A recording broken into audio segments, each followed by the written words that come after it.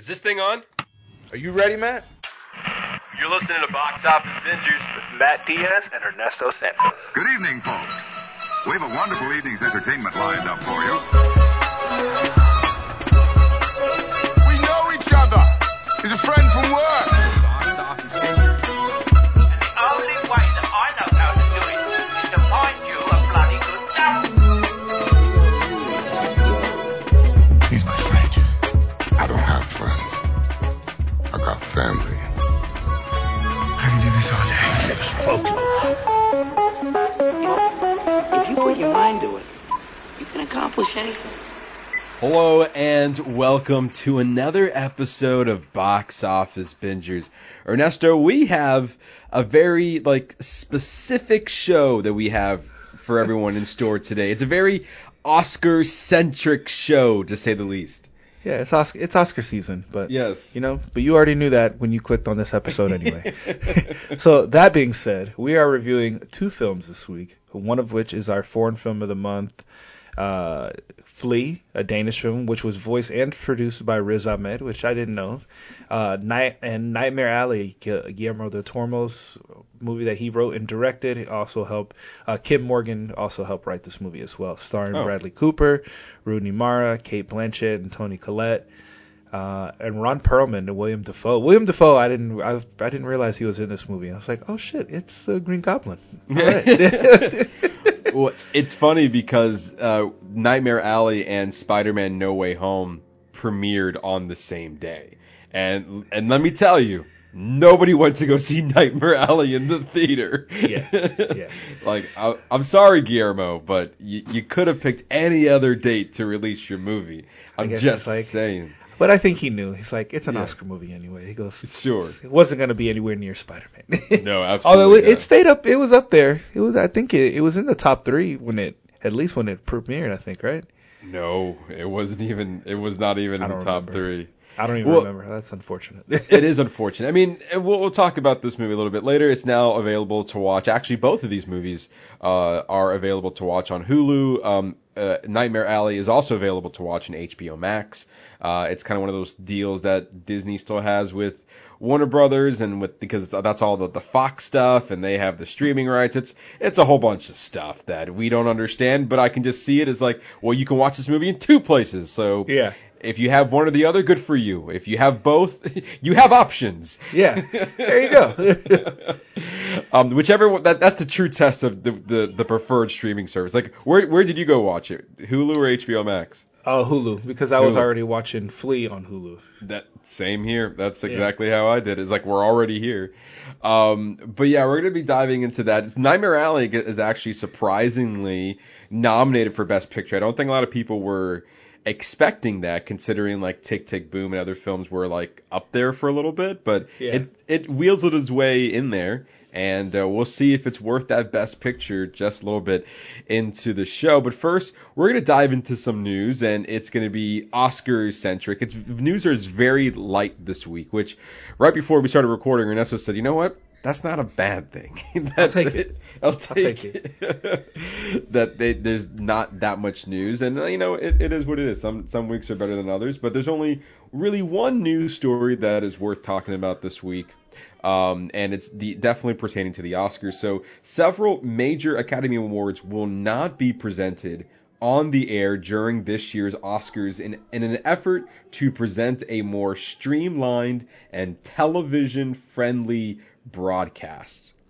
Right there, I have so many questions and concerns, but let me finish reading that first. Eight honors will instead be awarded during off-air parts of the show and then edited into the telecast. The Oscars recognize 23 categories in total, but the show has been criticized for being long-winded, and its ratings have struggled in recent years, which is true. Yes. The awards that will be handed out earlier in the ceremony are for documentary short, film editing, makeup and hairstyling, original score, production design, animated short, live action short, and sound. The ceremony will start 1 hour before the on-camera portion begins in order to accommodate those changes. Clips of the speeches will be folded into the live televised broadcast. That's similar in the approach to what the Tonys do and other televised ceremonies have done with awards that recognize technical achievements. So, Ernesto, Okay. your thoughts on all that? Like, what are your thoughts of the kind of you normally there are awarded 23 categories on air, and now 8 of those categories are not going to be live, I guess.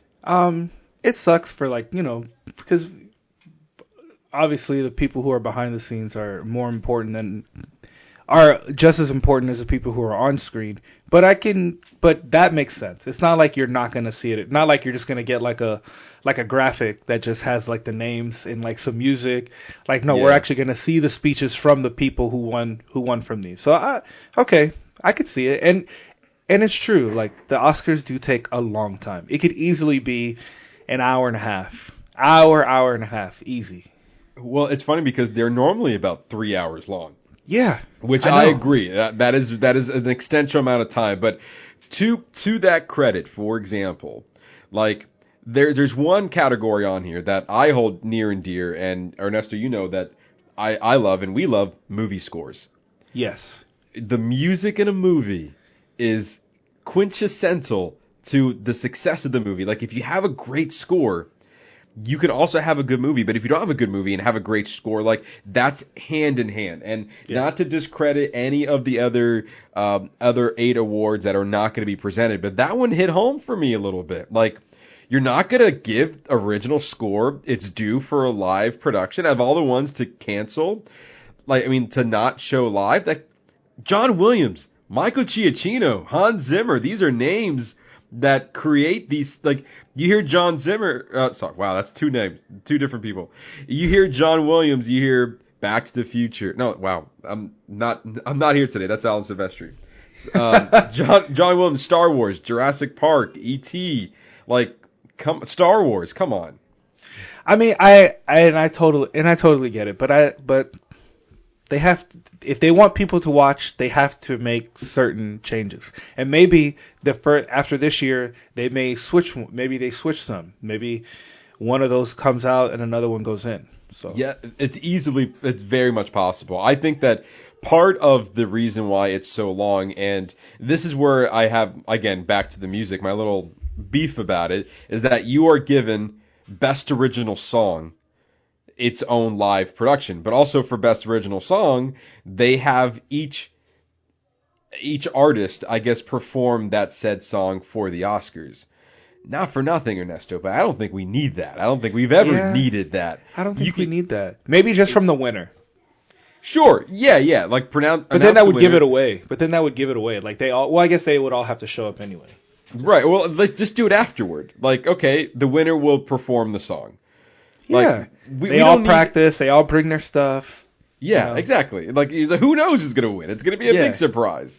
But like, they do the pageantries, and like they have a concert for everybody there. And in part of telecast, like, that's why your show's 3 hours. Kill the songs. That's already an hour gone. Yeah. Like, people can go to iTunes and listen to those songs. Again, not to discredit the performance, but still. You just want to see the results. I mean, a lot of people just want to see the results. That they'll wake up the next morning and be like, "Yep, all right, there, Best Picture, cool, yeah, nice." Some people just look at Best Picture and that's it. They're like, "Oh, Best Picture." That's the one I gotta check out at least. That's the one where the movie theaters are like, "All right, now come back to the theater to see the Best Picture winner." Blah blah blah.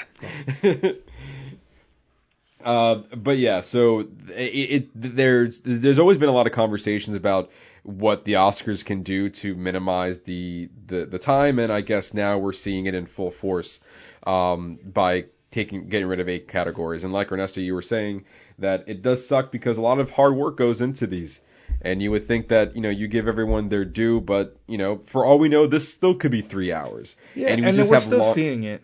It's not like we're not seeing it anymore. We still get to see it. Very true. So that's changing if you are looking forward to watching the Oscars this year. In addition to that, it was announced last week that Regina Hill, Amy Schumer, and Wanda Sykes are now confirmed to host the 94th Academy Awards. The trio will be the first to host the Oscars since Jimmy Kimmel emceed the 2018 ceremony. The Oscars went without a host from 2019 to 2021. The Academy also announced it's letting Twitter users vote on their favorite films that were released in 2021, regardless of if the film was nominated for an Oscar, using the hashtag #OscarsFanFavorite. The film that receives the most fan votes by March 3rd will be recognized during the awards broadcast on March 27th. Again, back to my point. We're going to get rid of original score to leave room for let's see what the fans want. Come on. But I get it though. But my problem is that if they are just using just Twitter, like, then that's a selective group of people. Like, what if people who watch the Oscar movies like us, but we don't use Twitter? Right. But then, and how many of those people are just gonna be spamming them like with like really bad movies? Like, what if somebody's, you know what I mean? You get a group of people and just they're sending in movies that they hate to see if it would win, just to mess up the Oscars. Yeah, and there is that, and actually you can also cast your vote, because I went on their website and you can type it in. You don't have to use the hashtag. But to your point, people can easily spam that. Like, I don't. Yeah. It's hard to justify that. Yes, this is the movie that. If you can type in any movie that came out in 2021, that can easily be spammed. I prefer, like, okay, Oscars, you choose a list of fan favorites, and then we'll choose from that curated list, I guess, because I don't like this. Like, I'm not a big fan of that. I was listening to another podcast, and they were saying you have 10 nominations. Not one of the nominations you can give out a popular award, like meaning that out of the 10 items to receive Best Picture, one of them could be like a populist nomination. Oh, like what is the fan favorite of the Best Picture? Well, not exactly. It's like, it's almost like for example, like for Avengers Endgame, that movie had changed cinema history, like biggest box office, doing this, doing that, and yet when you go to the Oscars that year, like, all it gets is like a Viz Effects category. Like, look what it did for cinema history, you know? Yeah, like, that's the biggest movie of all time. That's not even going to be recognized as this. I'm not saying this because it's a superhero movie, but the podcast I was listening to has a point. And so now you have Spider-Man, who is doing all of this work at the end of the year of, like, breaking box office records, doing this, doing that. And so it's like, yeah, why not receive, like, just a nom for those achievements, and not just, well, thanks for your Viz Effects. Yeah.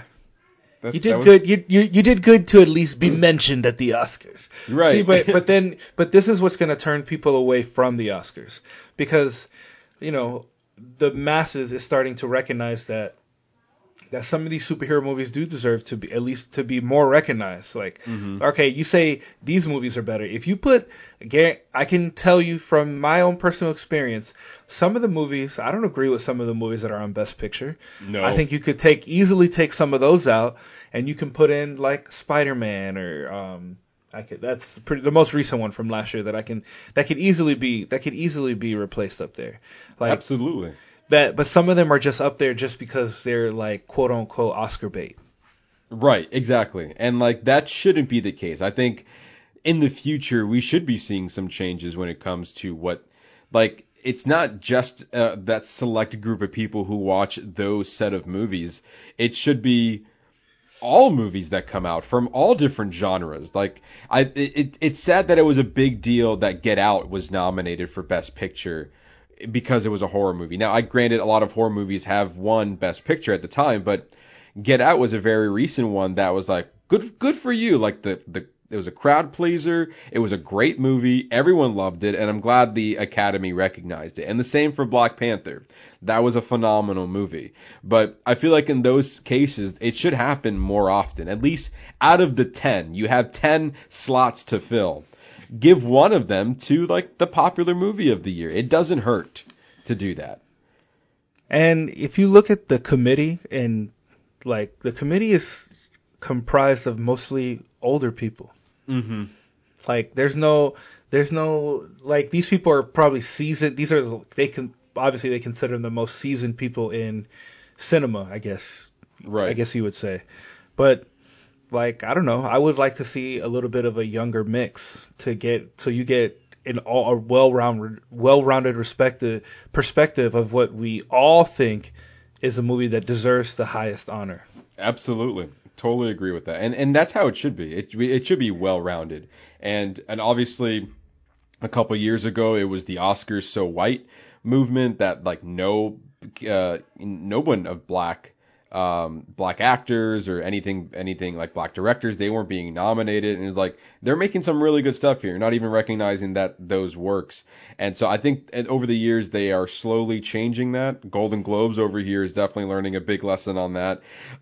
So it feels like that we might get to it eventually, but I feel like, as you know, Ernesto, a lot of people don't really care about the Oscars, and so they're kind of like, why does it matter of how these people tell me what's the best movie of the year when I can see any movie that I want and claim it as the best movie of the year? To me, 100%.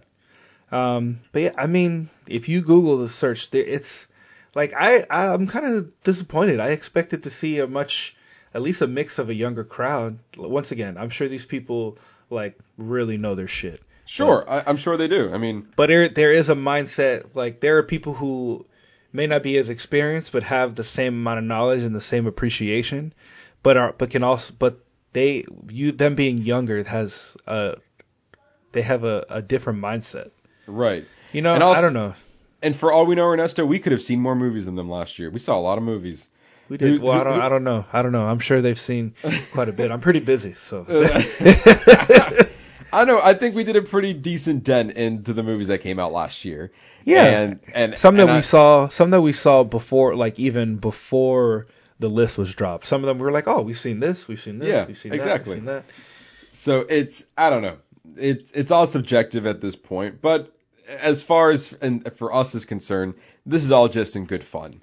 Yeah. And so anyway, Oscars complicated, but anyway, we'll be tuning in for the most part. But I do like the idea of having the Oscar fan favorite. Like I think it's a good idea. I think it's good to get the input from the masses so that we can compare it to the movies that they pick. That's my fair. only fear is trolls and people scamming.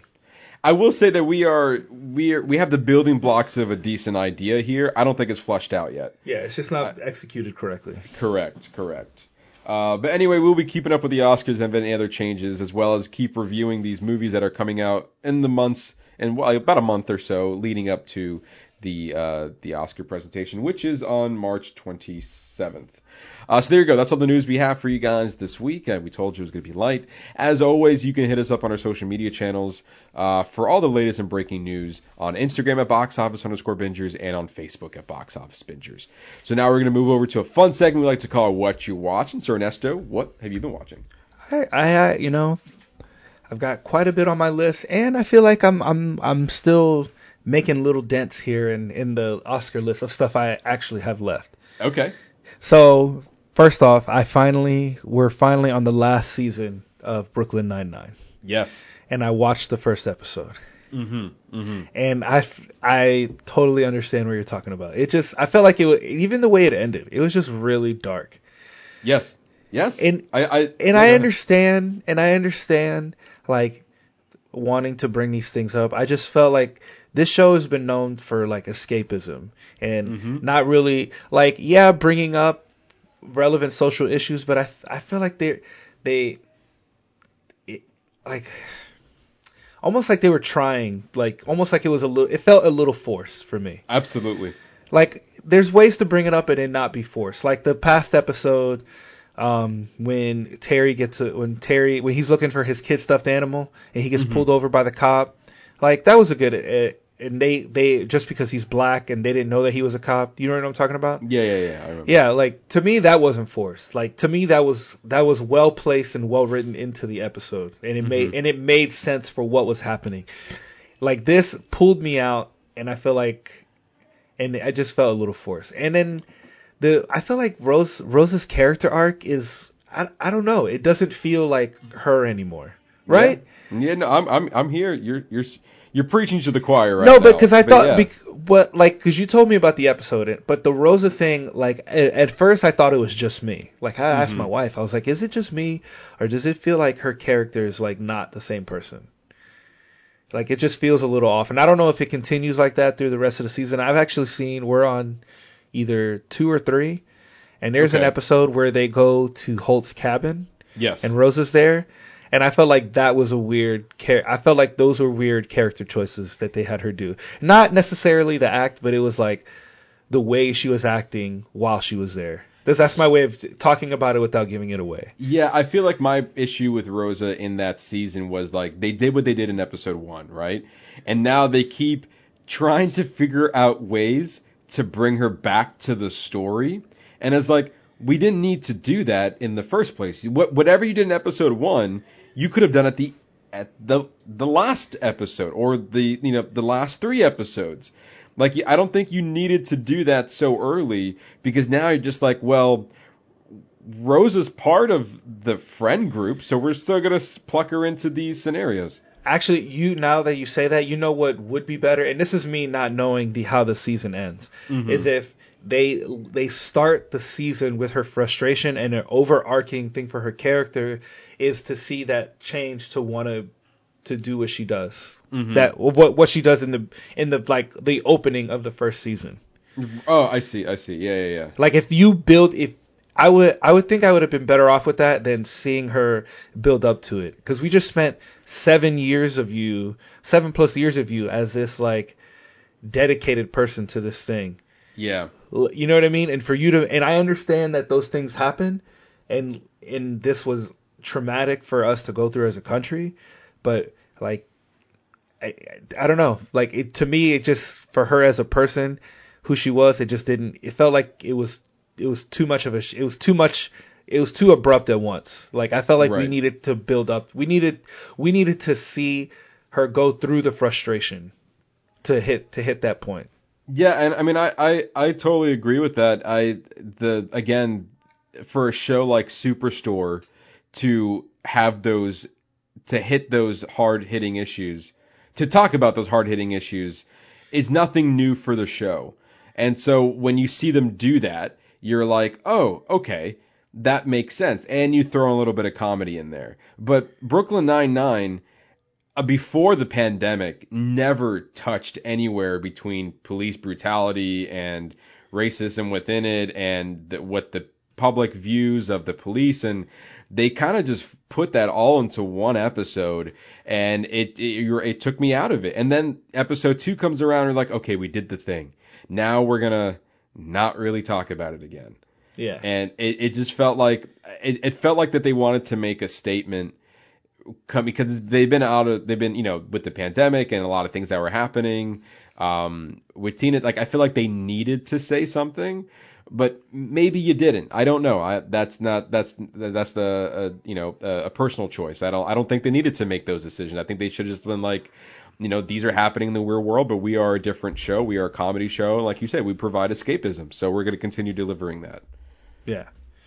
But yeah, so we'll see how it ends. We'll see what my thoughts are when I get to the end of that journey. I will say though, I did like the finale. Okay. I did like how it ended. So okay, that's anything to go by. We'll see about that, Matt. We'll see. Still watching Lucifer. I've got like maybe 2 episodes left, which is good because I kind of want to finish it. When Esteban comes when he comes on the show next week, when we review. Oh no, I'm sorry. That's not next week. That's 2 weeks from now. Because he's coming up when he comes for Batman. Damn it, I'll probably be done by then.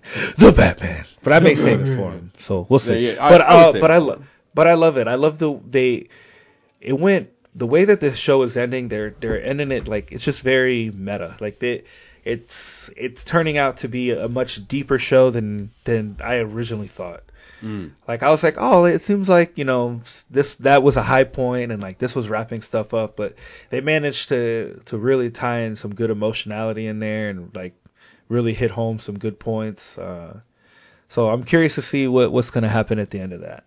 Then the kids and I watched the movie The Zookeeper. You ever seen it with Kevin James? Kevin James, yeah. It was okay. It was actually better than I originally thought it was going to be. Okay, well, there's that. I don't think I've ever saw the whole thing, but I get the premise enough where I'm like, I don't need to watch it.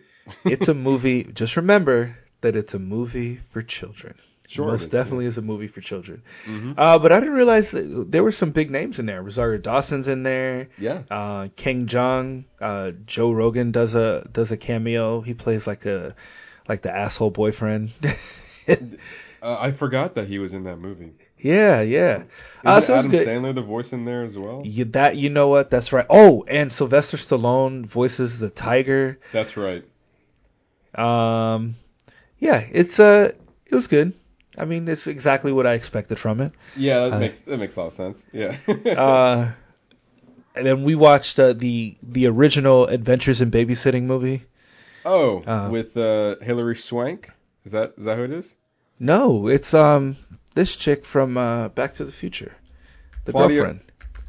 That's not Hilary Swank? No, that's not. That's wait. Elizabeth Shue. Thank you. Oh my God. You know what? How dare you, Matt?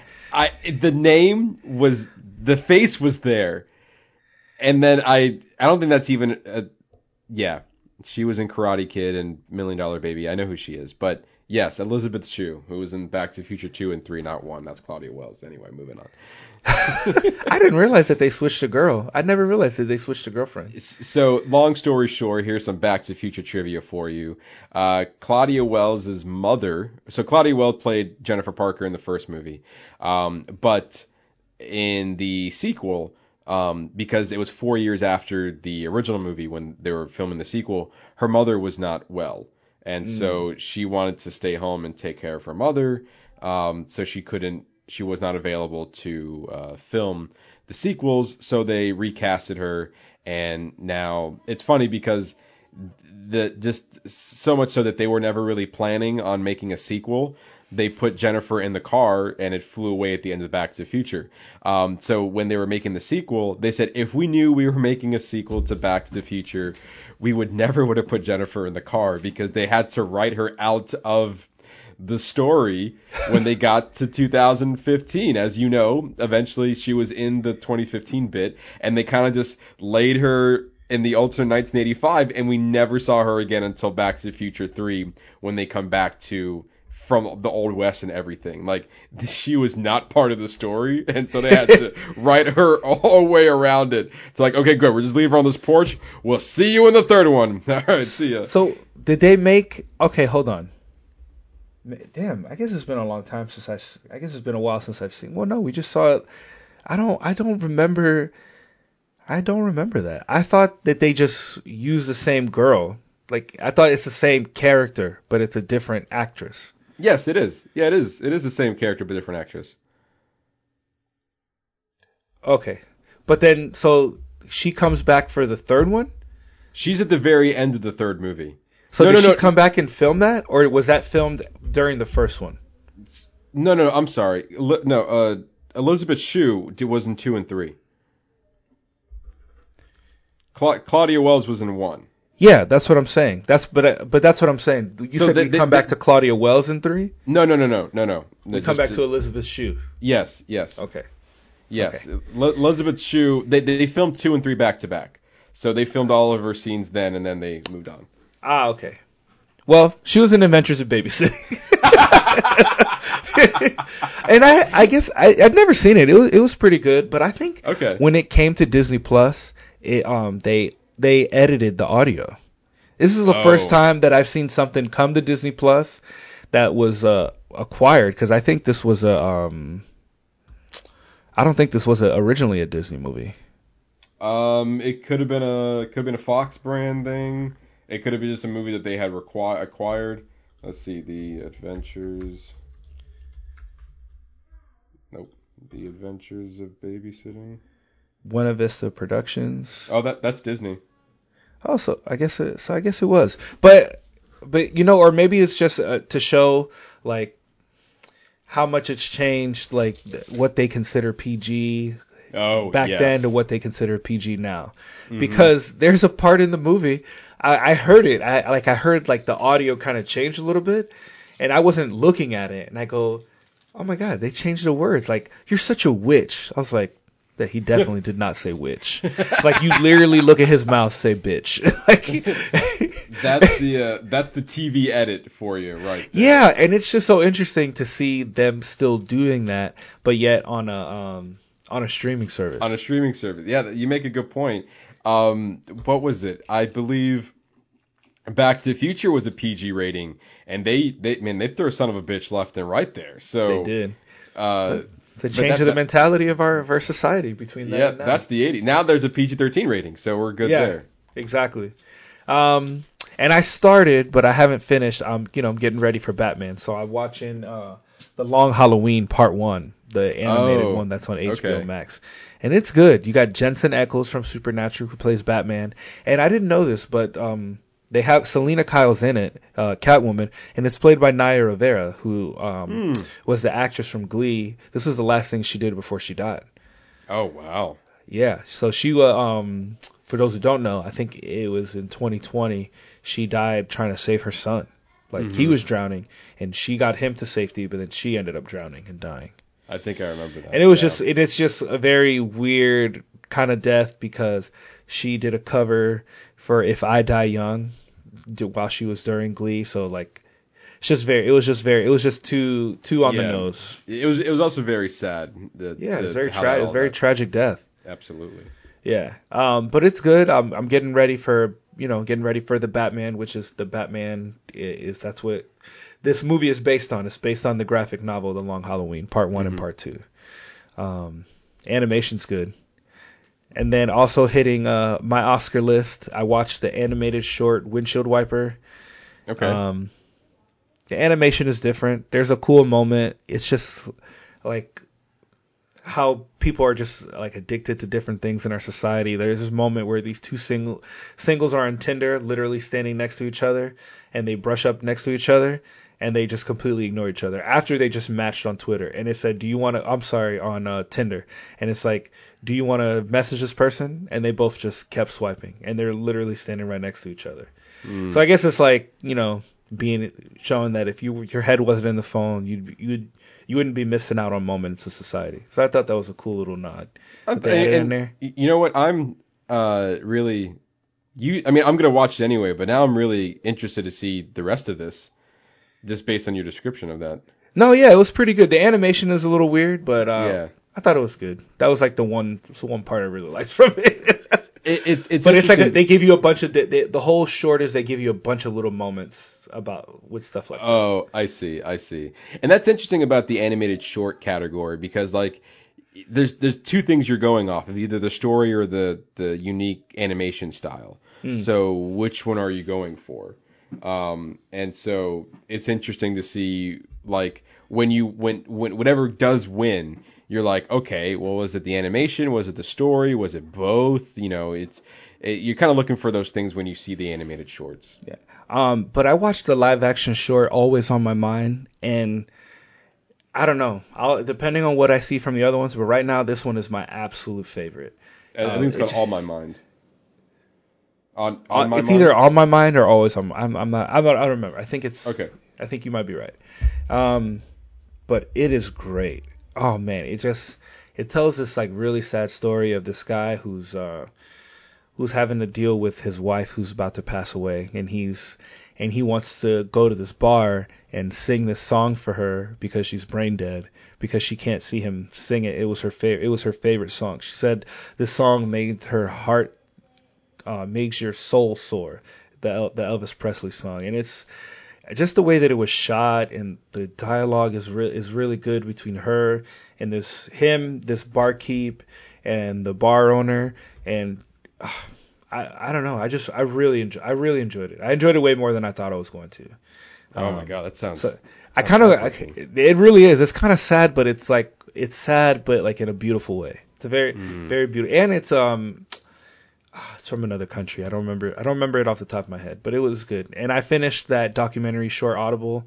It was good. It was a very uplifting story, following the Maryland School, the deaf high school football team, and just all their trials and tribulations, and how one of their friends transferred to a school for the hearing, but he was also dealing with issues with his identity, and he was getting bullied. So not only he was getting bullied for being deaf, he was also being bullied for being gay, and he ended up killing himself. Jesus. Yeah, so they like dedicated their last football game to him. So it kind of just follows all of that. There's some pretty good stuff out there this year. I was really surprised. Yeah, and some, it's funny, or I guess also not funny, but like there's some years past, they're just like you look at these categories and you're like, this is the best this year had to offer when it came to the shorts, huh?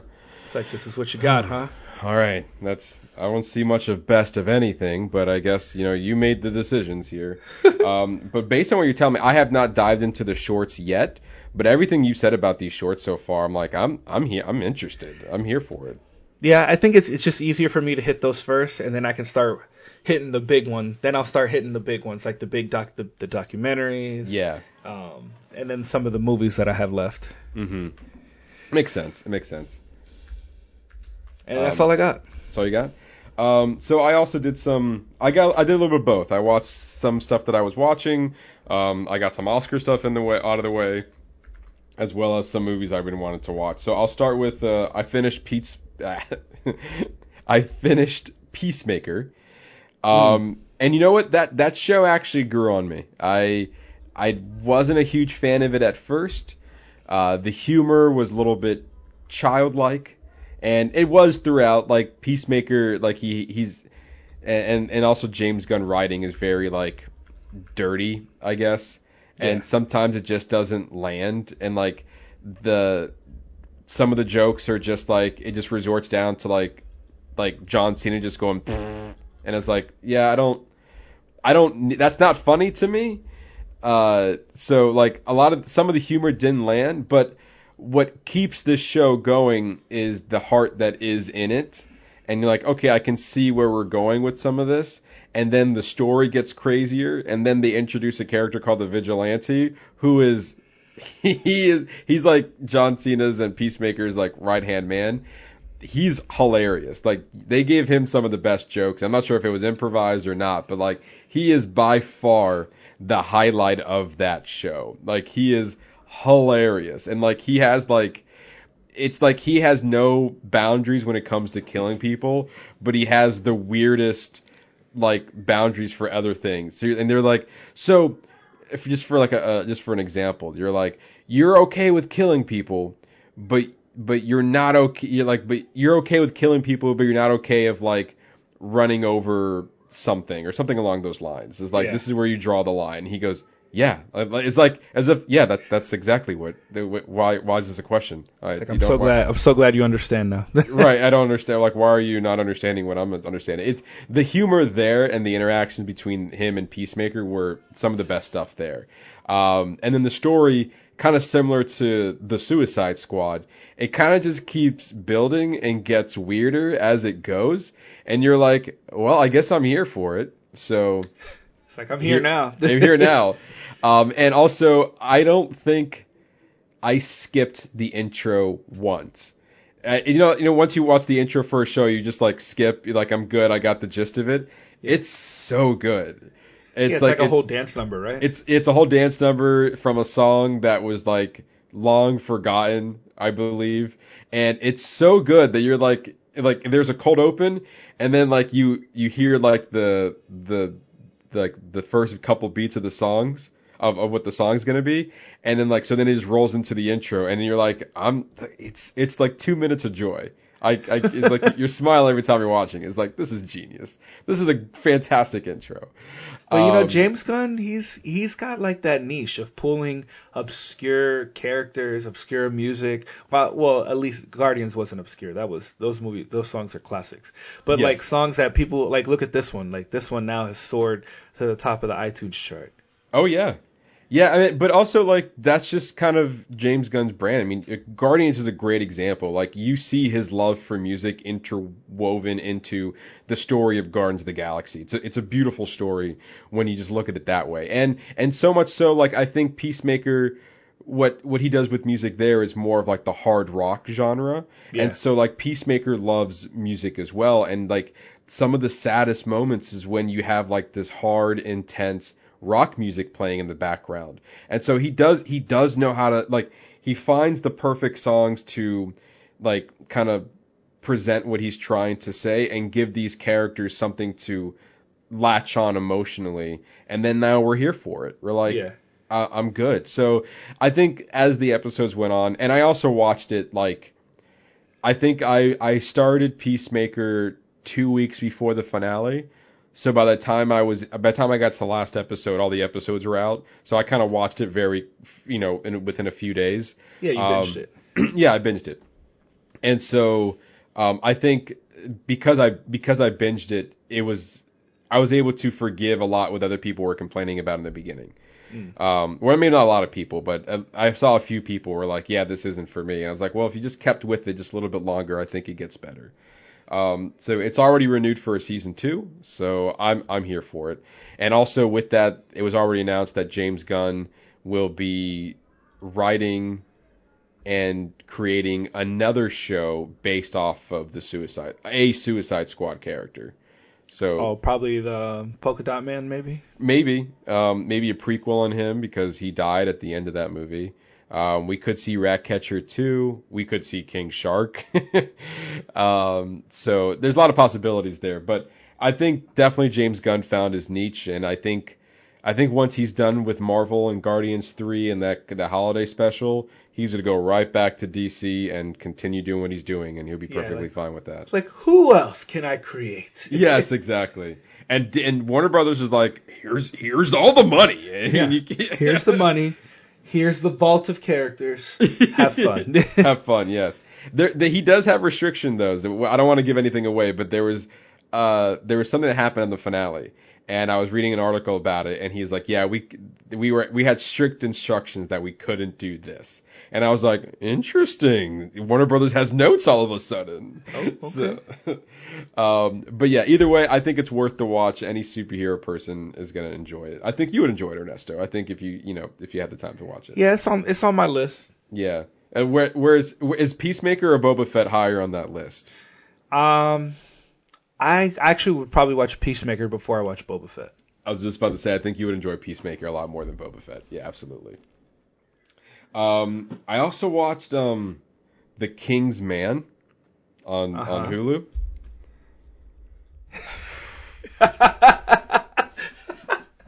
That bad, huh? Hot garbage, Ernesto. Hot garbage? Yeah. Damn. I was like, so my parents were visiting. I was like, hey, The King's Man just came out on Hulu. I was like, oh yeah, I love the other movies. Me too. Let's go watch it. Okay. The first 20 minutes, I'm like fighting to stay awake, and it's like, oh my god, this it's a slow start, but we're gonna keep trucking along. And like, what the best part about the Kingsman movies, Ernesto, was the politics. The politics in that movie was the whole movie was about politics, and they just kept talking, and I'm like, not for nothing. But I came here to see some crazy action. Kingsman action. Right. That's what the trailer makes it look like. Right. I mean, it's there, but man, does it chicka chicka chicka chicka chicka up a freaking hill, man. Like, this is a 2-hour movie, and we're like, the action doesn't get into like the last 30 minutes, and like there's some sprinkled in there, but like what you see in the trailer is the last 30 minutes of the movie, and we're just like, Hey guys, we're almost there. We're almost just keep coming. Just stay with us. Come on. Come on, we're almost there. It's like, and then there was also like the part of the action that was in the middle. You follow this weird Russian character that is like, it's uncomfortable. It's cringy. I don't know what they were trying to do. If it was humor, it wasn't funny. It just didn't land at all. And I was like, it was honestly at that moment, about 50 minutes in, I was like, this is bad. This is a bad movie. It's not good. And it's funny because it's like the director. Oh my God, I forgot his name. I believe his first name is Matthew. Just quick IMDb search here. Kingsman. Matthew Vaughn. Thank you, Matthew Vaughn. I'm sorry. He did the first one. No, he did the second one too. He did all three of them. I'm pretty sure he directed all three. Yeah, he directed all three of them. Yeah. He gave us Kick-Ass. Great movie. He gave us X-Men First Class. He brought X-Men back from the grave when we had like the X-Men Last Stand and X-Men Origins Wolverine. He was like, no, we got to make this movie. He's like, yes. Then he gave us Kingsman 1 and 2. We're like, this guy can do no wrong. No, he can. And it's called The King's Man. It was not a good movie. I was so disappointed in that. And by the time you got to like that action you wanted, you didn't care anymore. You're just like, I just want this movie to be over. I really don't. I'm done. I'm done. And I at this point I was out of just like, we made it this far. We might as well see how this ends. And there was like one moment in the movie where it took me by surprise. But other than that, it was. I don't want to discourage anybody from watching it because you could honestly really like how the Kingsman was brought up, like how they came to be. But I'll tell you what, if I'm ever doing a rewatch, I'm skipping this one. I don't need to see that again. I really don't. Sorry, Matthew Vaughn. Hopefully, if you make a Kingsman 3, let's stick to what you know. All right, that's all I'm saying. I came here to watch a movie and I got garbage. So anyway, moving on from that. You okay? No, you were very passionate. You were very passionate about. I was that. upset. I was upset of how much it's a good franchise, and then you just like, nah, you fucked it up. You fucked it up. And it's like, it's not to say it's like a different writer, director. No, same crew. Just you went for a different direction. Yeah. But anyway, the wrong one. The wrong one. You went down. Yeah. Have you heard of Murderville? The name sounds familiar. So Murderville is a new show. It's like a new scripted reality show on Netflix. Yes. Yeah, with Will Arnett. Yes. With Will Arnett, yeah. And so basically he brings in a guest celebrity host. I'm sorry, not a host. He brings in a celebrity guest. And the guest has no idea, that was not given a script to this TV show. So they're kind of just like running blind. And the premise of this is like, Will Arnett is a detective. His name is I think it's like Terry Seattle. Yep, which Terry is Seattle. Yeah, a ridiculous name. And so he's a detective, and then like his chief walks in every episode. He's like, hey, you got a new partner. Here's Kumail Nanjiani. And then it's like, oh, hey, so like they don't know what's going on. They just know that they are a detective in training. And then there's like, okay, here's your new partner, and now there's a murder to solve. And so from there, they kind of give them through these ridiculous scenarios where like they don't know what's going to happen. So a lot of it is raw emotions and reactions to the events that are happening. And at the very end of it, it's almost treated like a game where like, okay, now you have all the information that was put in front of you. Who do you think the killer was? And not any real fashion or like any seriousness that's taken from it. They're literally sitting at a table and they're like, guess your three murders. Yeah, what do you think? Guess who? And I feel like I saw 3 different scenarios. There's 6 episodes total. I saw 3, and within that 3, and I was like, I think I get the idea, and I'm not gonna watch this anymore. And let me explain. The first episode I watched was with Conan O'Brien. Uh-huh. And Conan O'Brien felt like that he wanted to be the center of attention. So he kept doing ridiculous things on top of Will Arnett knowing what the outcome is, doing ridiculous things. And it just doesn't land. It's almost like he wanted so badly to be part of the bit, but like, no, you are part of the bit, man. You are the bit. You are the bit. You're not supposed to know what's happening. You're supposed to lean into that. And he leans into it and then like does backflips all around it. And it's like, what? Like it's not, that wasn't funny. And so then I skipped over to Kumail Nanjiani, who solid choice. Right. And so like I was like, okay, Conan O'Brien was not a good one, and I'm just skipping around at this point for the people that I actually know and like thinks are funny comedians. Kumail's episode was great. Like he leaned into his role, and it was really funny when they were going into it. And so like there was one bit where Will Arnett was like, okay, we have to go in here now. You got to do a cool walk. And he's like, now show me your cool walk. And then he goes, no, you have to like walk with like, you gotta walk this way. And then like he's like really going into it. And so then when he finds the perfect walk, he's going to like, the part of the bit was like this like there was a murder at his high school reunion. So Will Arnett sees like his crush, and he's like, okay, I need you to like look not cool to make myself look cool. So they spent like a good 3 minutes working on this stupid walk, and then he's like, okay, do the walk. And then he's doing the walk. No, now you can make a noise. And you could tell they're breaking character in it. Yeah.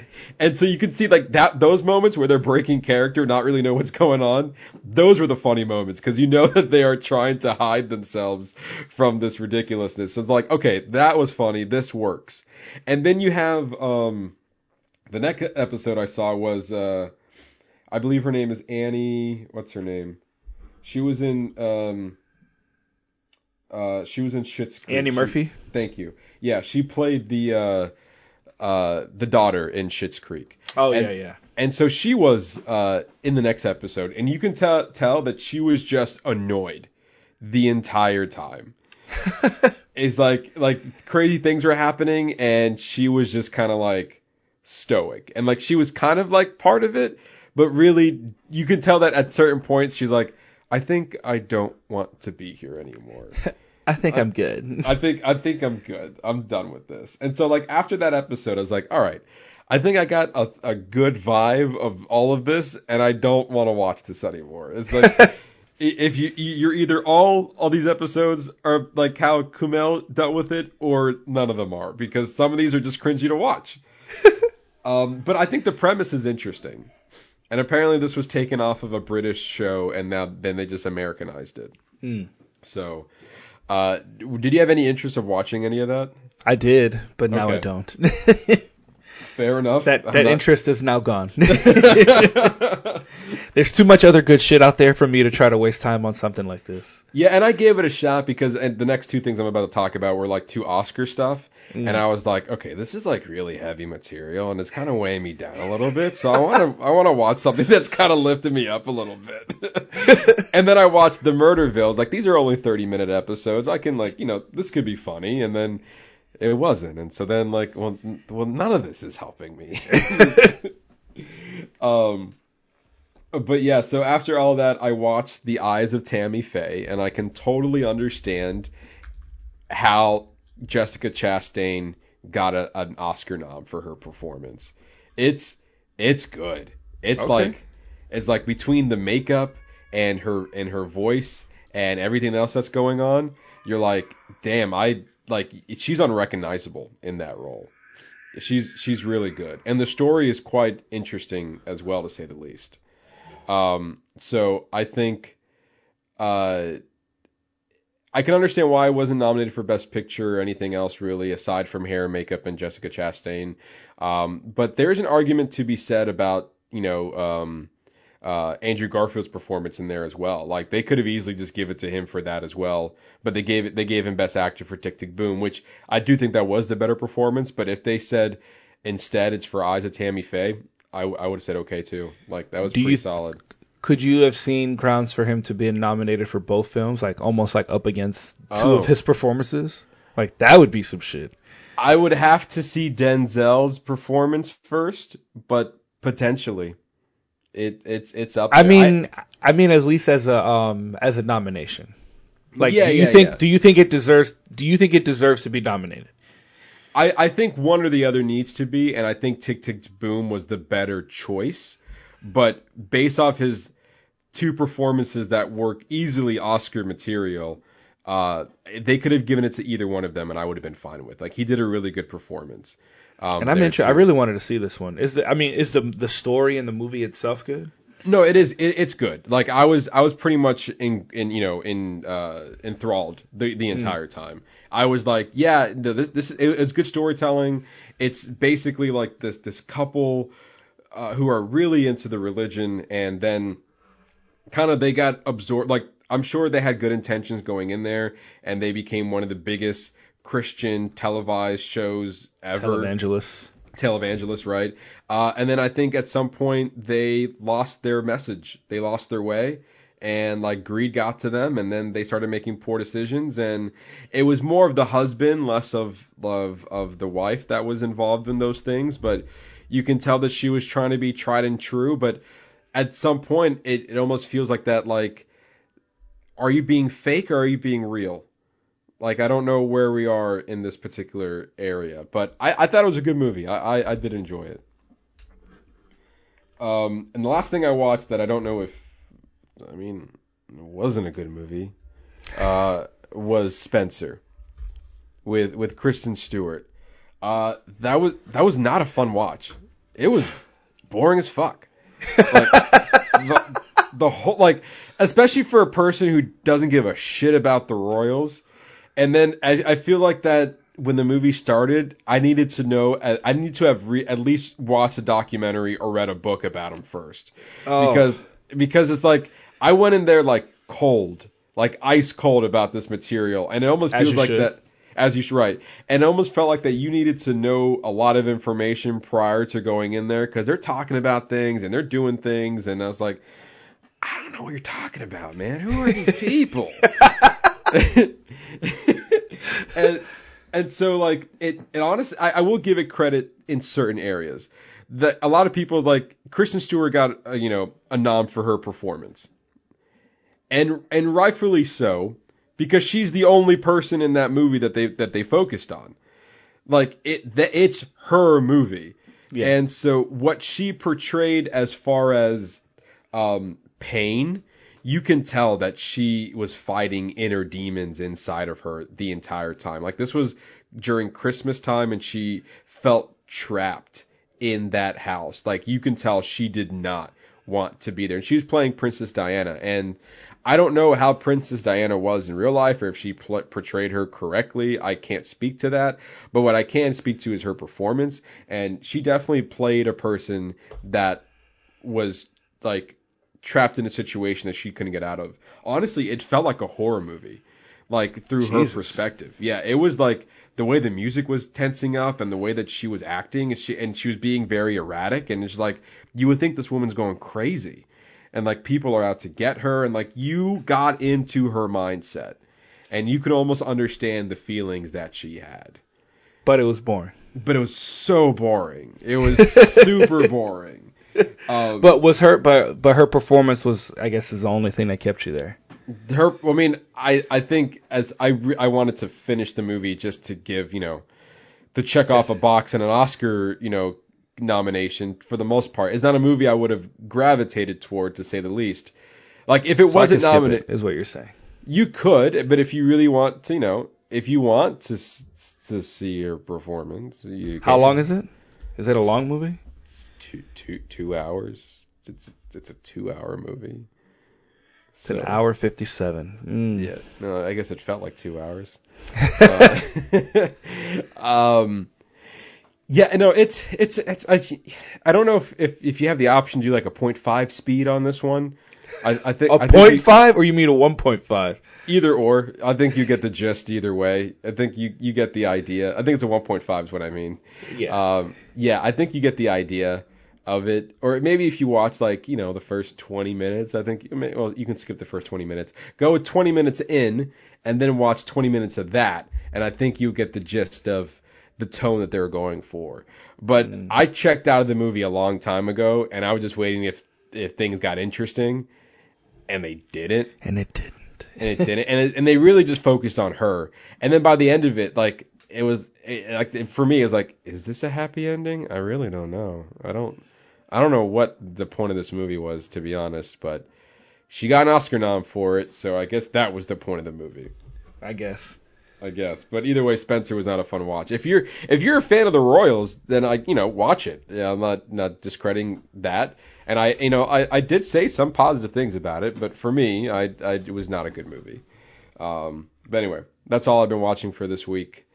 So now we're gonna be diving into our first spoiler review of the week, which is Nightmare Alley. So Ernesto, directed by Guillermo del Toro. What were your thoughts on Nightmare Alley? I think I wanted to like this movie more than I actually did. I really, really wanted to love this movie. And I think that was the problem with it. It did have there were some good aspects about this. There are some good aspects about this movie. I thought that the opening was kind of intense with them showing the geek. They did a lot of setup in the beginning with him not being an alcoholic, just to have him flip and become, obviously go down that path later on. The whole him becoming a geek at the end thing, I called that. When he went to go to the chicken show, right from the beginning, I was like, he's probably going to turn into a geek at the end of the movie. I was like, why else are we watching this intense envisioning of a man eating a chicken, and then go to William Dafoe and then to describe exactly how you become a geek, and then when he goes into the tent and he's like, I got one more job for you. I was like, babe, here it is. There it is. Good for you. I didn't catch it until he said, I have a job for you. At the very end is when I got, oh, okay, I see where we're going. Yeah, go ahead. Because I was like, the movie's called Nightmare Alley, so something tells me that this does not have a happy ending. Fair. So we're as we're going through the movie, I go, we see this fucked up thing happening. I said, wow, it'd be really fucked up if that's how he ends. if that would be his ending, because we spent so much time talking about it.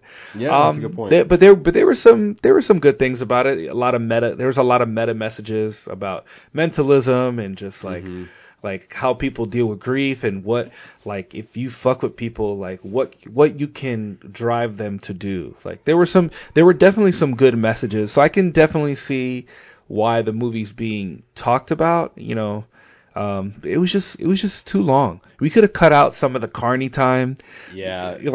We could have done a more condensed into the whole geek thing, and with meeting his girl and and mentalism. But I did think the cinematography and some of the set designs and the costumes, I thought those were really, really well done. Bradley Cooper, I thought he did a great job. It was just a little long for me, and the ending was just a little weird. I agree with you. It was a little bit on the long side. I'm not sure exactly what the exact runtime is. I think it was maybe 2 hours, 7 minutes or so. 2:30. Was it really 2:30? Yeah. Oh, then yeah, no, it was definitely way too long. Way too long. But I felt it. It was after he became successful, but before he asked his wife or girlfriend to be a ghost. It was around that middle ground where I felt like we could have shaved off a lot of that time. Yeah. And if it was going to be so important about this guy, I felt like we needed to know more of why he was so important, of why he was so influential. But he didn't, yes. He didn't even really do anything, because he beat the old man to death, and then he ran over the bodyguard, backed the car up, and ran him over again. He ran him over twice. I don't know. And then and then we get the salt and pepper of him killing his dad. But I actually don't feel like we got a lot of information. We got some stuff, but not. I felt like we didn't get the whole story on that. And then or on this, or on the. I feel like we needed to know more about this psychologist who fucked him over. Like I feel like we needed more of that. Like that wasn't really fleshed out. Agreed. Yes, I do agree with you with the dad thing. That didn't really serve anything to the story. We just know that he had a dark past, and we could have just left it at that. But they showed us his dark past of him like not liking, like he never really talked about not liking his father. So it's not like that we had any reason to, oh no, that man's a dick, so he deserved to die. Like we didn't get any of that. Or maybe like he was misunderstood, or was Bradley Cooper really going through a hard time before he was with the Carnies? It's like we don't really know much about this character, and I felt like they should have kept it a mystery and instead of trying to explain it. Yeah.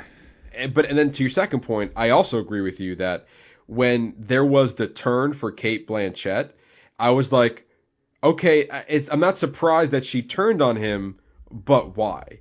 Like, was it because of the money? Because the money's on the ground. Like, did you just like to fuck with him? That's not clear either.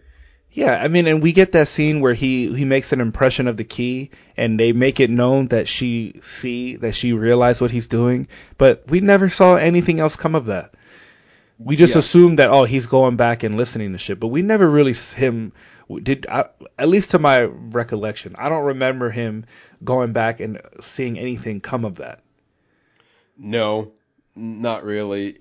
Now that we're talking about it, because I actually thought I liked it. It sounds like a little bit more than you did. But yeah, I liked the movie. I did. There were a lot of things that I liked about it, but there's some of these other things just like overshadowing it. And then when you kind of fuck with the ending, like when you don't like if this movie had a solid ending, I would have a better taste in my mouth.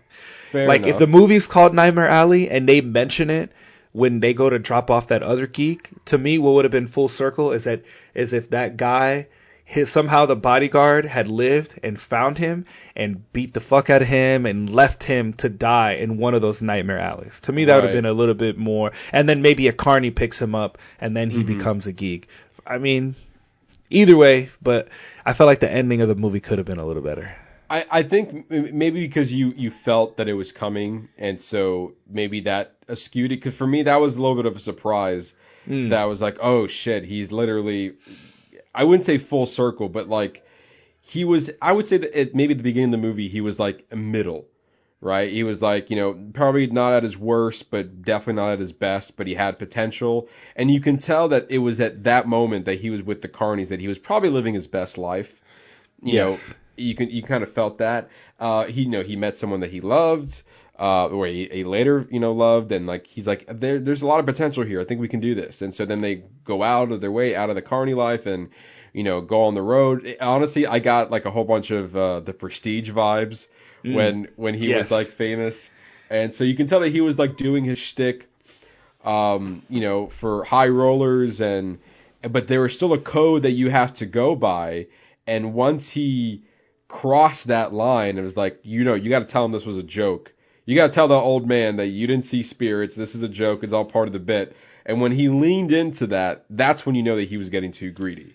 See, but I think us setting up in the very beginning of the movie with him killing his dad, like I think that he always was that person. Because I also think that he killed Pete on purpose.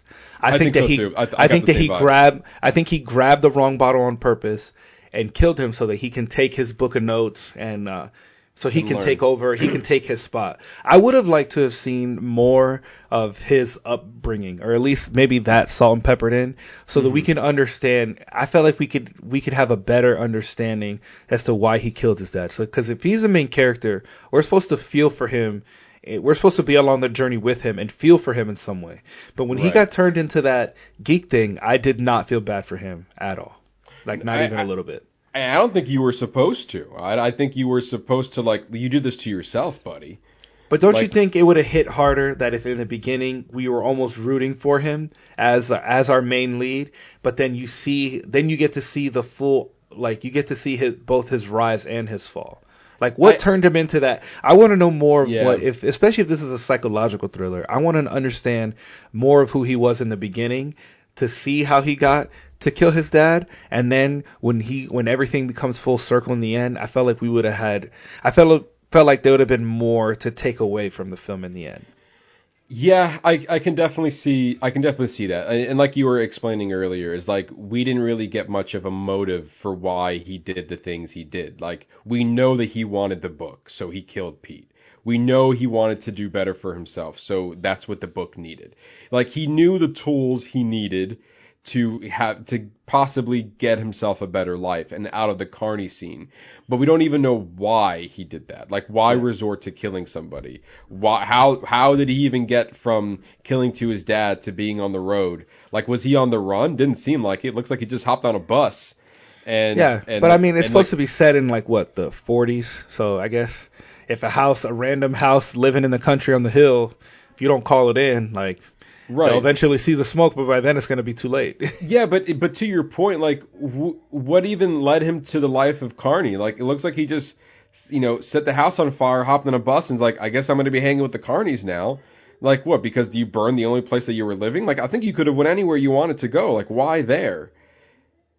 I guess because it was the first avenue he saw into something. It's maybe. like, well, but it was even that was weird because he sees the Carneys, he stays the night, and then he goes to see Toni Collette, and then she's just like, well, look, you're gonna be some trouble, and then I guess she like jerks him off in the tub. Like, what the fuck is that? It's so weird. Like, what was the purpose of that?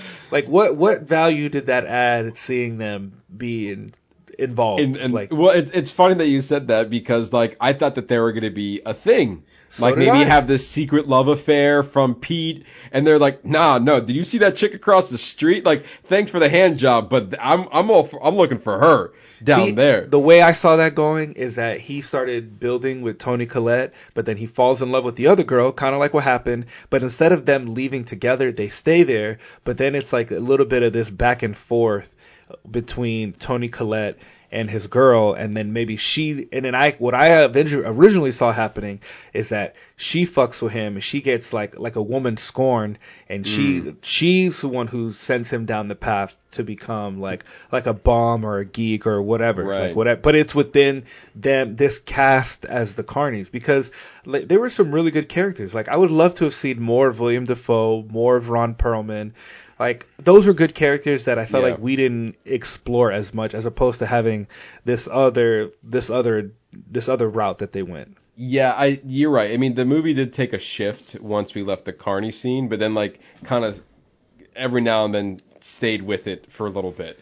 I do agree that I think it would have been better off if they stayed there to give them, because like Guillermo del Toro is notorious for kind of making movies about things that are a little weird. And so, like, I think if he would have stayed in that vein, he would have gotten there. But instead, he went to a different route. And don't get me wrong, the movie is still kind of weird a little bit. But the inclusion of Cate Blanchett, I feel like we could have gotten there in a different route, because I feel like those scenes with him, there wasn't really much of a justification of why he even wanted to cheat on the girl that he was with. I believe, what was her name? Molly. Yeah. Like there was not really much of a motive there except for maybe an attraction, but he also found her as a use, because like I can use her to get private information in exchange for us going 50-50. But like a romance ensuing within that, I guess. I think it was a reignition of his cycle. So he had already done this. He had already done this when he met Molly. He was in a dark place. He saw them. He found a way to get in, and he could start building himself up from there. When he didn't need them anymore, he took Molly and he moved on. They went, and then now talking about it makes more sense, because then they go to Buffalo and he starts servicing the wealthy elite. Well, then he meets her, and then he sees an opportunity for him to join, then to go and to now move on to the next level. And then maybe that involved Molly being out of the picture and him together with this chick. But then this chick, she was using him. She just fucked him over. But to your point, why? We didn't really get much of a motive of why. I didn't care. I didn't care as much. If you wanted to do that, then we needed more of an introduction to her. Like maybe when we made that jump 2 years ahead in the future, we could have followed her leading into them meeting. Like Yeah. maybe following her, going to see the show, and then you get exhibition about who she is and get like more of like who she is as a person. Because then as we're going into them 2 years later, we're like, well, who is this woman that we just spent time with and why is she Right. important? And then we see this interaction and go, oh, well, obviously this is going to play out. This is going to play out somehow in between them. It almost felt like that Molly's character, like, replaced Molly with Toni Collette. So, and like, if she was the love interest that continued on and went with him on the road, and then he met Kate Blanchett, I feel like that would have been more of a stronger story, because otherwise Molly was just a love interest, and and that was pretty much it. At least those other two characters had a little bit more of a motive for him. And also, what was the point of her leaving him? Like, I felt like we have a missed opportunity for Ron Perlman's character to come in and beat the shit out of him, because that's what he said he was gonna do. Yeah, he said, true. if you hurt her, I don't remember his exact words, but like he basically said that if you hurt her, I'm gonna hurt you. Yeah. And like that would have been the perfect timing for him to come in, and he could have beat him down. And Right. actually that would have worked, because the bodyguard who he killed, that was the one that he was expecting. Then as he was going to run away, like if he had opened the door and it's Ron Perlman and that other, yeah. and they come in and they could have beat him down and they could have put him in the Nightmare Alley. To me, that would have been a more justified ending for him. Yeah. To send him back down to the dumps where he belonged, obviously. Yeah, I actually like that ending. Yeah, that would make more of a personal story. It's like, we told you not to fuck with her, and now It would have made Molly's character more important. But no, yes, it would have. But also on top of that, it would have made the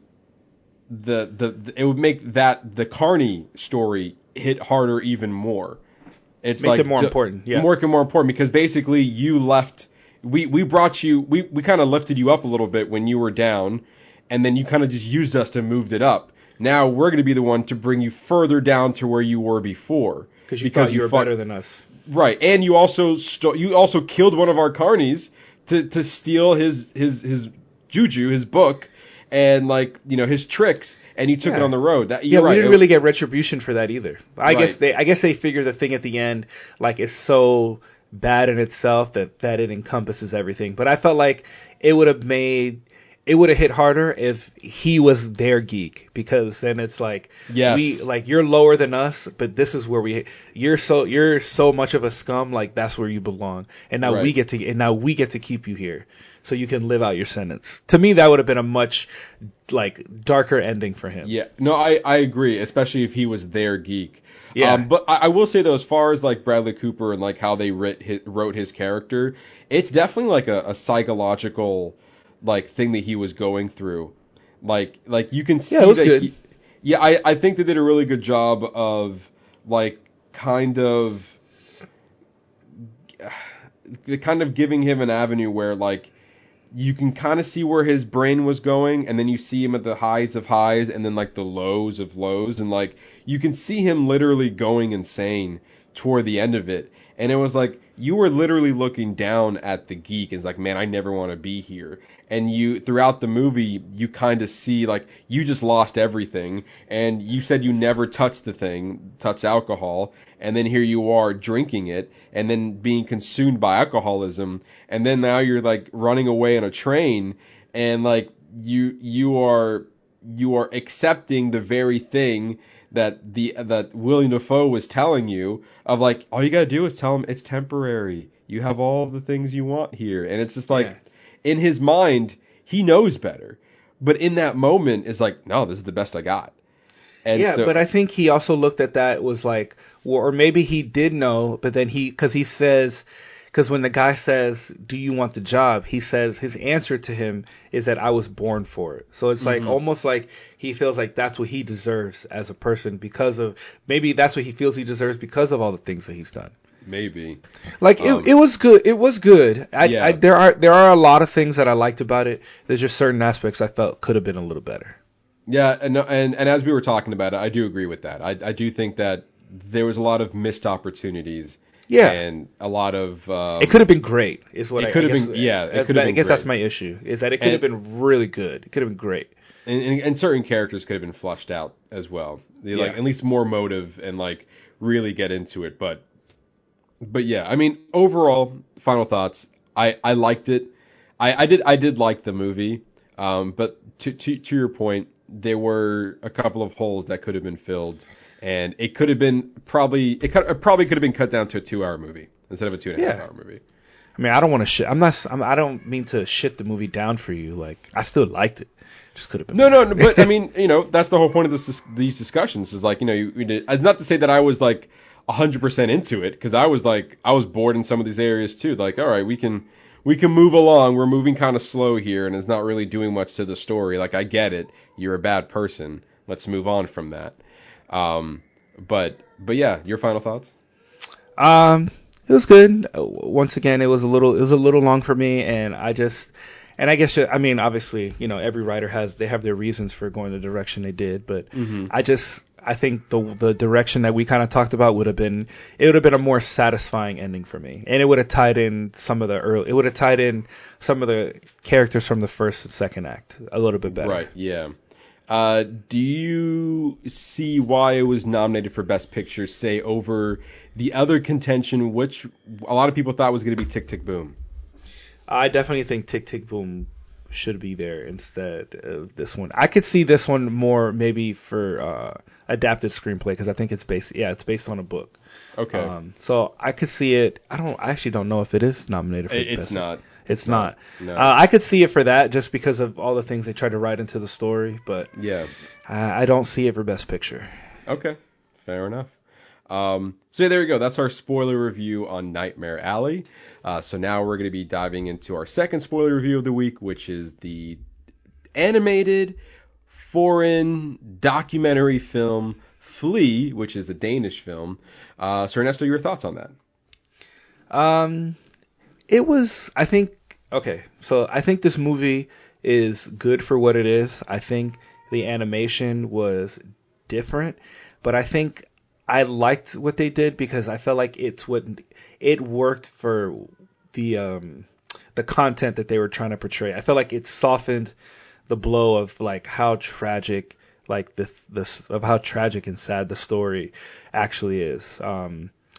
The film follows Amin Nawabi, him and his husband are about to get married, and he's talking about his hidden past coming from Afghanistan to Denmark as a refugee, and it's really sad. It's very sad that of what him having to hide who not only has to hide who he is, but also living in a place where where he has to flee. Obviously, he has to, he's got to run to another. He's got to basically grow up by himself. So he's not only is he trying to figure out who he is, but he's not even safe of where he physically is at. So I mean, Imagine having to deal with that as a human being.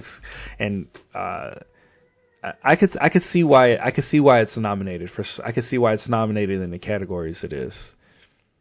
Yeah, I mean, it's very unique of a storytelling technique, because you could have went the documentarian route and just make this a full documentary, but you decided to also throw an animation. But it's also, you're telling a story, so it's considered a film, but it's different enough that where it can be categorized as a foreign film and a documentary, and because the good more than half of this film, the majority of this film is in animation. So like there's a lot that's going on here, and I find that that's very unique. Because and also like the different animation styles that they threw in there, I really did appreciate. One of them being no animation at all, when they used live action for real life events. Yeah. When they described real life events, it was real footage. Excuse me. It was like real life footage that they decided to use there, which I was like, okay. And then when he was describing things that was part of the story, but he wasn't necessarily involved in, or his thoughts were kind of like black and white sketches.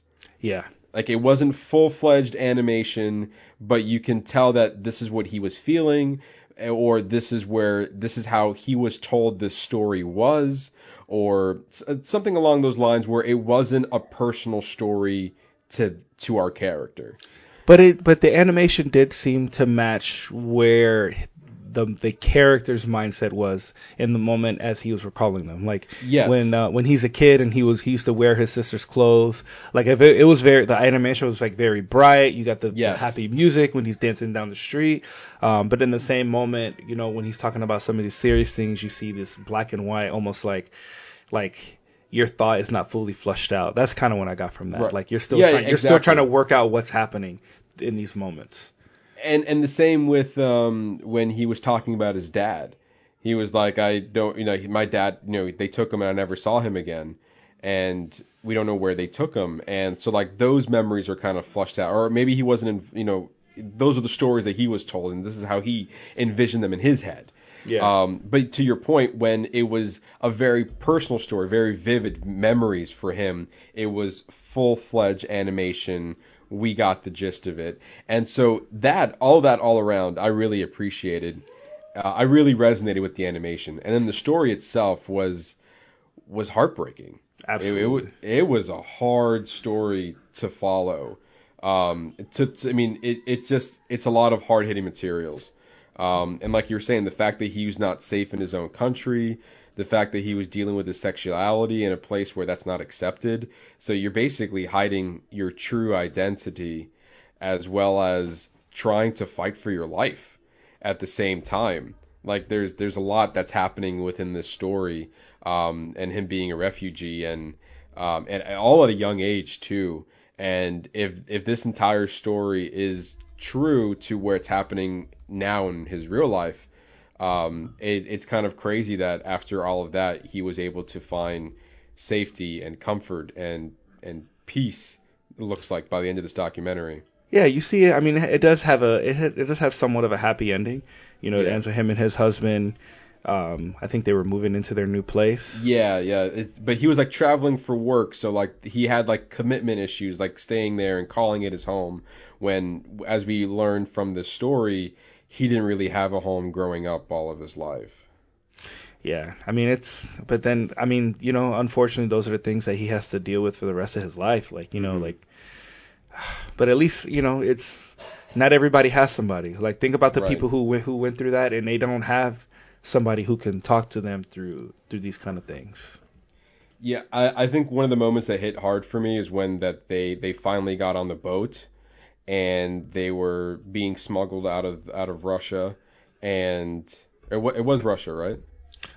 Yes, they were going I think they were going from Russia to Denmark. To Denmark, right. And so they were being smuggled out of Russia, and they were in like this tiny boat, and they were all underneath it, and they were kind of being hidden, so they were underneath the boat. And then they started leaking water because of a rainstorm, and then they got stranded. And you're like, if I was a kid in that scenario, it's like, that's unimaginable. And then you see this ship, and to me, this is where it hits hard for me. It's like, I was like, whoa, that's deep. Is where like they see the ship, this cruise liner, everyone's taking photos of you, and they're like, and a lot of people on the boat were like cheering, thank God we're saved. Like, here's this ship to bring us solace and out of this country and like really take us home. And then over the intercom, he goes, hey everybody, stay where you are. Russia's coming back and get you. Don't worry. And like everyone's heart just sank. Like, are you fucking kidding me? You're like, shit. And then now they're just back to square one after spending all of their money trying to get out. And you feel for this story, and the fact that all of this was true, it's just heartbreaking. I was happy to see that there was a happy ending to this. But for much different reasons, it's not an easy watch. It's definitely not, and I think that's something to be said about it too. Like, as good as it is, like, it is very hard to watch. But that's why we need these things, because these are things that are happening in our world. Like, so a lot of people tend to forget us as Americans, like how privileged we are, and that not everybody has it as good as we have it. Right. So, like, as hard as these things are to watch, sometimes it's important to, like, at least for me, to, like, make myself watch these things just so I can appreciate how good life is here in America. Absolutely. And also, like, I mean, it was definitely it was slow, very, very slow. And it was dealing with it's a lot of hard issues, a lot of hard things yeah, a lot of hard hitting issues. And so, like, they're really taking their time with this story. And so, like, it's not the typical watch. Obviously, we go to film and TV shows for escapism, but some of these stories are told for the exact opposite reason. Yeah, we need that education. Right, and it is it is a learning moment, absolutely.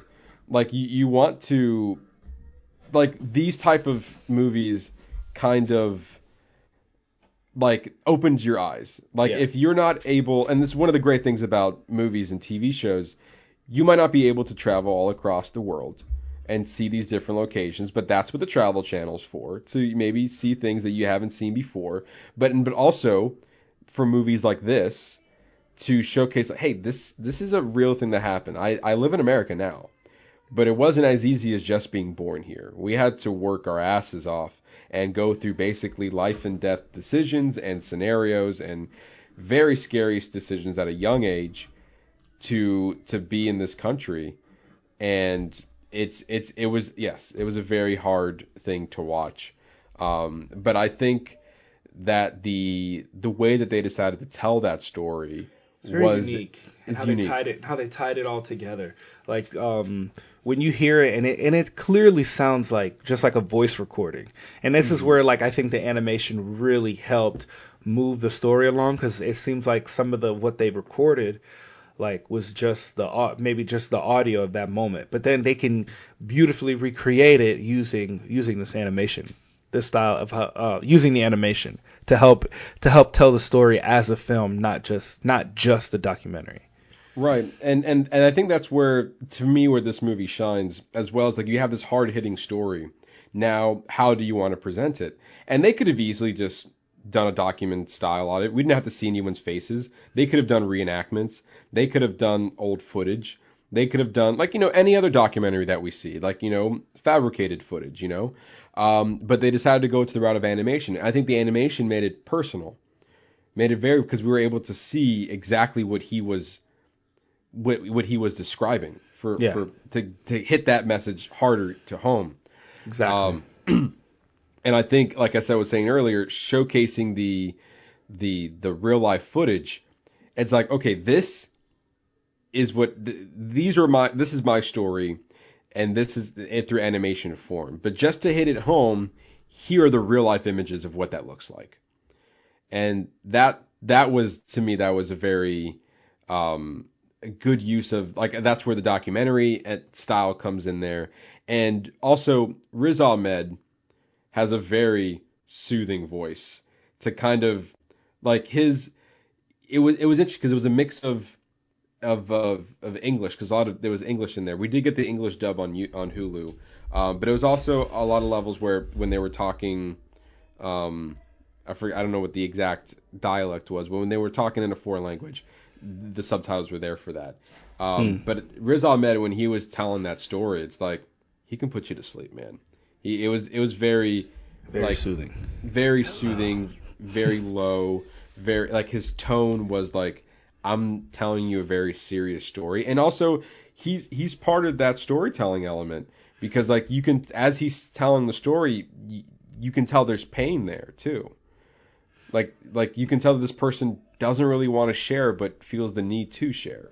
And good on Riz Ahmed. It seems like with his career, he's wanting to tackle these things, because we just saw his live action short, which is very, very intense, and it's not the same as this, but I feel like it tackles the same subject matter. I agree, and obviously the Long Goodbye is a live action short, which is available on his YouTube channel. Yeah, it's very good. It is very good, and we talked about it last week, and we're going to talk about it again in our Oscars episode. But like, that was a very personal story for him, and he was definitely much, on the producing end of this and the and he was also part of it acting wise. But to your point, it does feel like that he's being very particular the project that he's choosing, especially with last year with Sound of Metal. That was another such a great amazing fucking movie. Oh my gosh, Yeah. It's definitely one of my favorites from last year. Absolutely. And so I totally agree with that. It's such a heartbreaking story, and so you can tell as an actor he's taken his decisions on what he wants to put his name to very seriously. And within the last 2 years, we got to see some amazing work that comes out of him. And he did produce it. Not his Flea is not his personal story, but he definitely co-signed it by producing it and providing his voice for it. I'm definitely looking forward to anything else that he comes out, anything else that he's going to be a part of moving forward. Like it just seems like every time I see him, like I'm gonna, like I look forward to looking what he's a part of. Right, and not to say that he hasn't been part of other things. He's definitely he was in Rogue One. He was in Nightcrawler. He was in Nightcrawler too. He was in Venom. Oh, that's right. Venom. Not the best movie. Not the best example. That was the past. And he was great in Rogue One. So he was. Let's leave. And he also has his own show coming out soon, called Andor. It's a prequel to Rogue One, and he's the star in it. Oh. So, okay. So I believe that's coming out sometime this year, at some point. So he's also going to be in a modern adaptation of Hamlet that's set in London. He's playing Hamlet. It's in pre-production. It's it'll be a couple years before we hear about that, but that's something he has on his IMDb coming up on the horizon. Okay, so that's I can totally see that coming to flourish. Like that could be good. Oh, absolutely. But yeah, I mean, but more again, like you can tell that aside from Venom, that he's putting himself into projects that he feels very passionate about, and maybe that's where he wants to go moving forward. Yeah. Or that tell these very specific stories that he wants to get across and put his name on. And so like that's admirable, because like he could just do the cheap money grab route.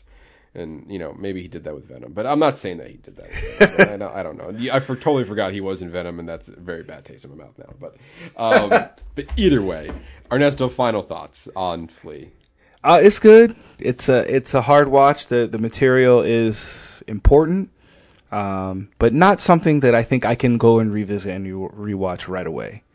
Like maybe it could, and not to say, I mean, for me, it's more of a one and done. Like, I'm good. I'm going to be good for a while before I can go back and rewatch this. I feel like that's a lot of the cases with some of these Oscar movies. Is like, we were talking about Spencer, Nightmare Alley, and some of these documentaries. Is like, I don't think these are meant to be watched over and over and over again.